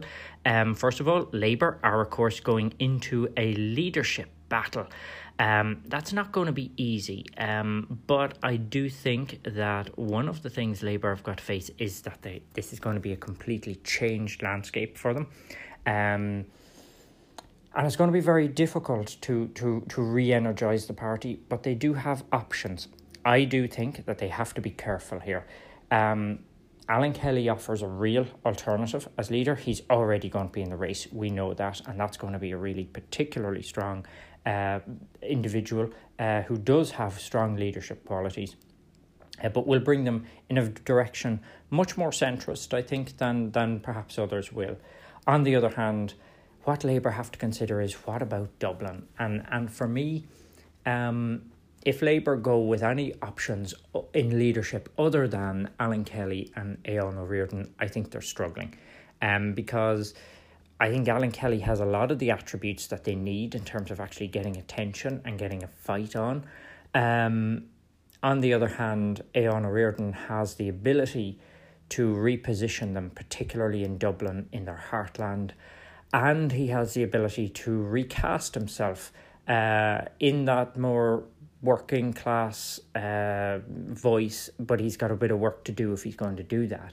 But at least he is in Dublin.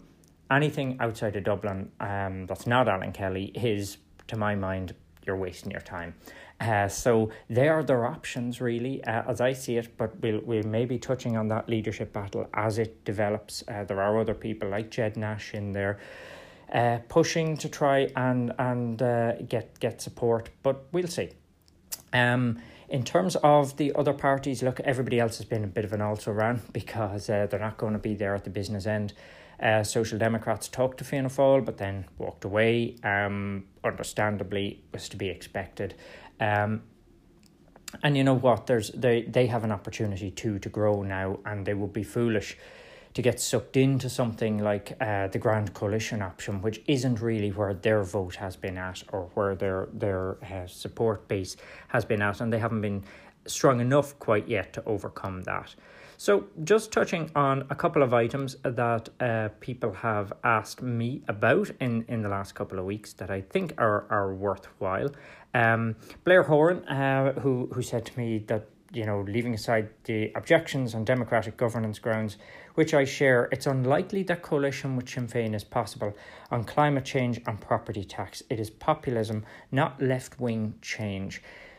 Blair, of course, has a union background, and I would concede to you, Blair, in terms of what is left-wing, because you'd be much more in tune with that than me. But I will say this.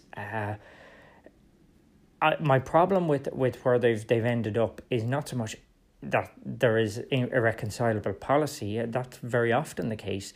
It's the fact that I'm not sure you can definitely say that's the case until you've sat down and talked to somebody. It's like, let me put it to you like this. When I met my wife, she was at college with my sister, and I didn't meet her until they had actually finished college, because when my sister had ever asked my wife what she liked in a guy, she said he had to be taller than her and he'd have to be all of these different things, none of which were me, who was smaller than her and didn't have the same interests and was into politics, and she wasn't, and we'd nothing in common. Yet we met sometime after they'd been at college. We chatted, got along very well, and all of a sudden, here we are, married many years later with kids. So, sometimes you don't understand anything about someone until you actually sit down with them.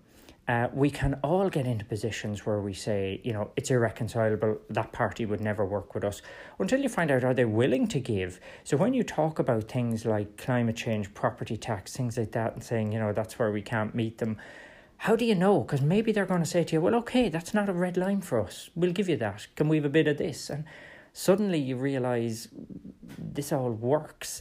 This can be, it can be different. So yeah, I accept the point, Blair, and I know what you mean by it, but I'm not sure. And I know Blair also said to me that, if you talk, you should be prepared to find agreement. Neither FF or FG are, for reasons of principle that are correct, in my opinion. I doubt they would agree anyway on core issues, so to talk would be a cynical exercise. And again, I'm going to disagree with you on that, Blair. I don't think it's ever cynical to talk. I think once you say to somebody, you're outside and I don't talk to you, then there's no hope of any agreement. There's no hope of progress. That's just that. In the same way, I think it's good that Fine Gael and Fianna Fáil are willing to talk. The fact that they never talked about it, never entertained the idea was not good. But, that doesn't mean you have to find agreement. It just means that you show willingness to actually consider that there might be something here. I don't think it's ever cynical to say we'll talk. I think you sit down in good faith and go, it's highly unlikely, but you might surprise me. And I think it's okay to be surprised. And then Ciara McGonigal said, all early days, more all-round posturing, sigh, very boring. The Supreme Soviet of all the parties yet to be invoked. Let's face it, they all have our corlas of one sort or another. That's very true, Kieran. Every party has an Ard Corla. All parties have a group that's actually running them in the background. And sometimes those groups are not what the membership want.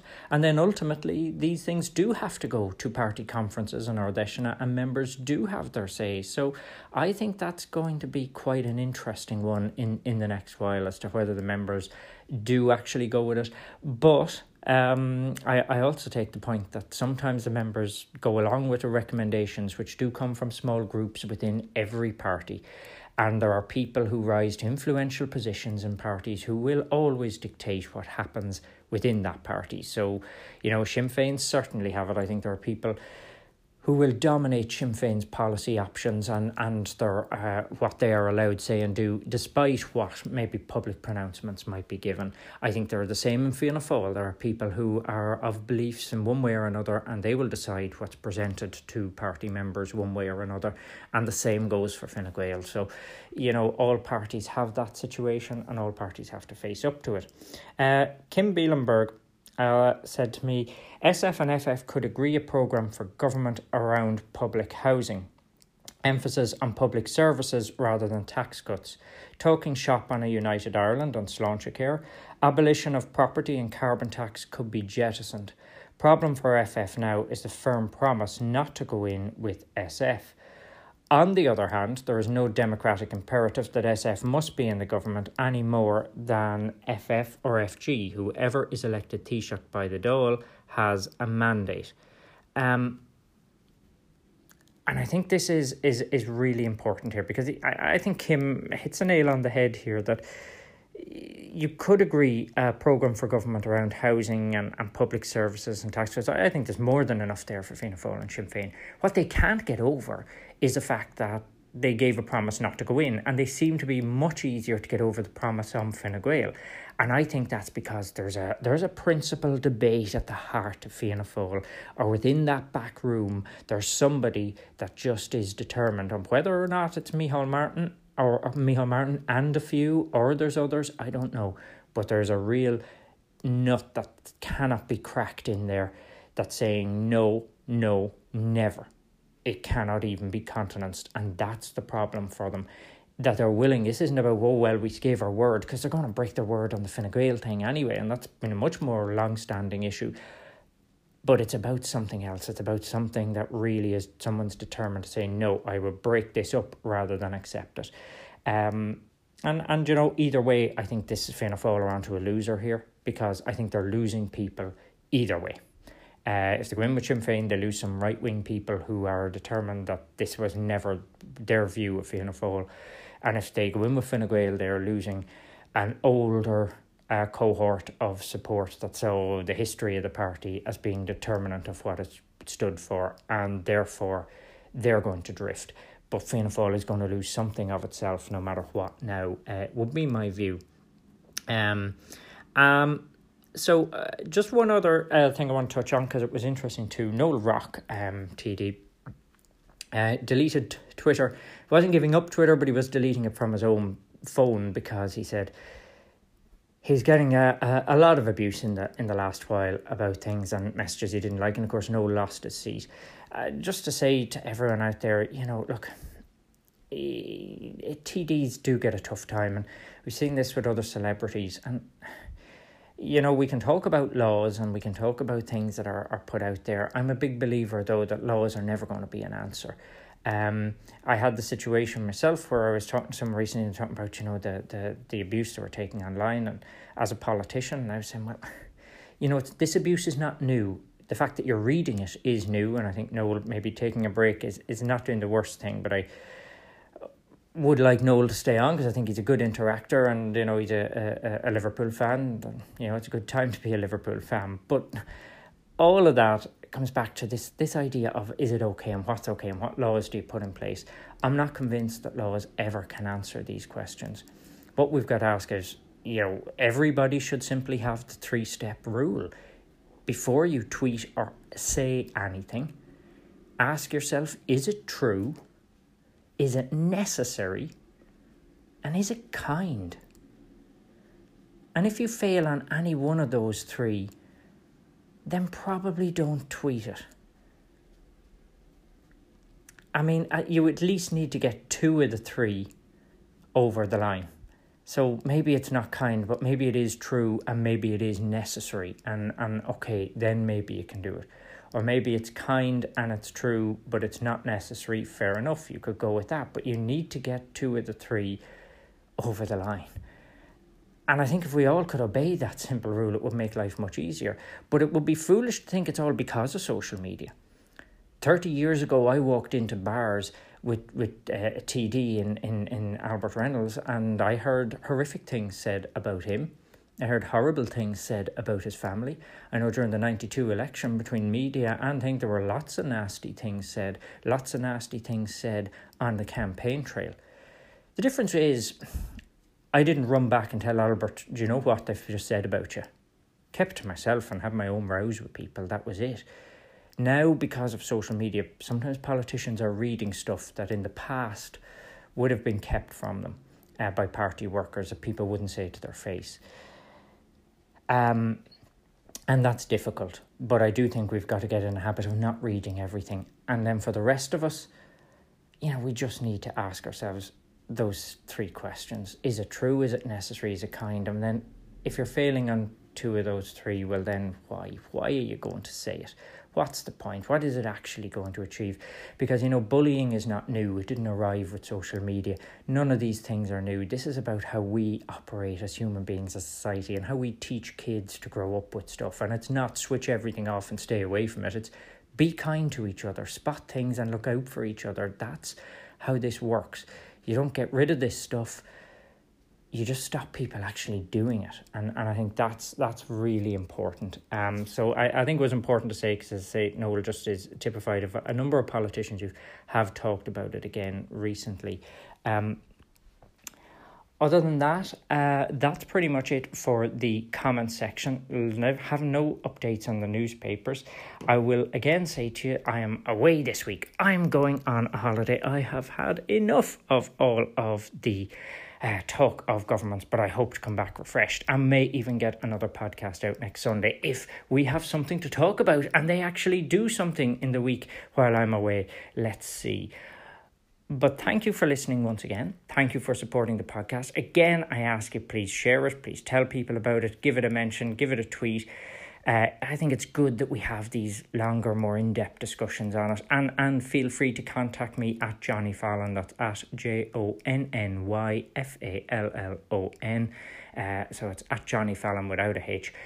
And I think, have debates. If you disagree with what I'm saying, that's perfectly fine, because that's what it's all about. But thank you for listening. Do watch out for the new sub-series looking back at the election, starting with 1977. That's coming to you on the 1st of March, where we're going to look at what happened in that election, what was the backdrop to it, how it built up, and what the outcomes were and how it changed things for us forevermore. And I think that will be an informative series as we get on looking at the elections that we face currently in the modern age and how we're facing things. But thank you for listening again. Thank you for giving me your time. And look, we'll see you all hopefully next Sunday. And who knows, we might even have a government.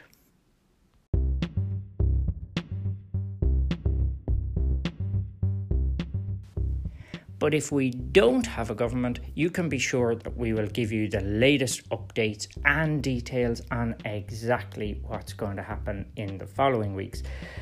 Just to say one final thing on it, we'll reevaluate. Other than the sub-series, I don't want to be giving you podcasts every week that have no news in them. So we will see. We're going to take this week by week, depending on the feedback, if people want further podcasts or how often we do this. We're all still getting to know it a little bit better, but we'll see. And if you do want us and you do want more, please let me know and we will do what we can in the coming weeks. But be safe, be kind, most of all, look after yourselves. And you know what? Politics, at the end of the day, whatever happens, it's not going to change everything except what you need it to change and what you decide you want it to change, because that's where the power does ultimately lie with all of us. And by interacting and thinking about these things a little bit more, sometimes we can have the biggest influence of all.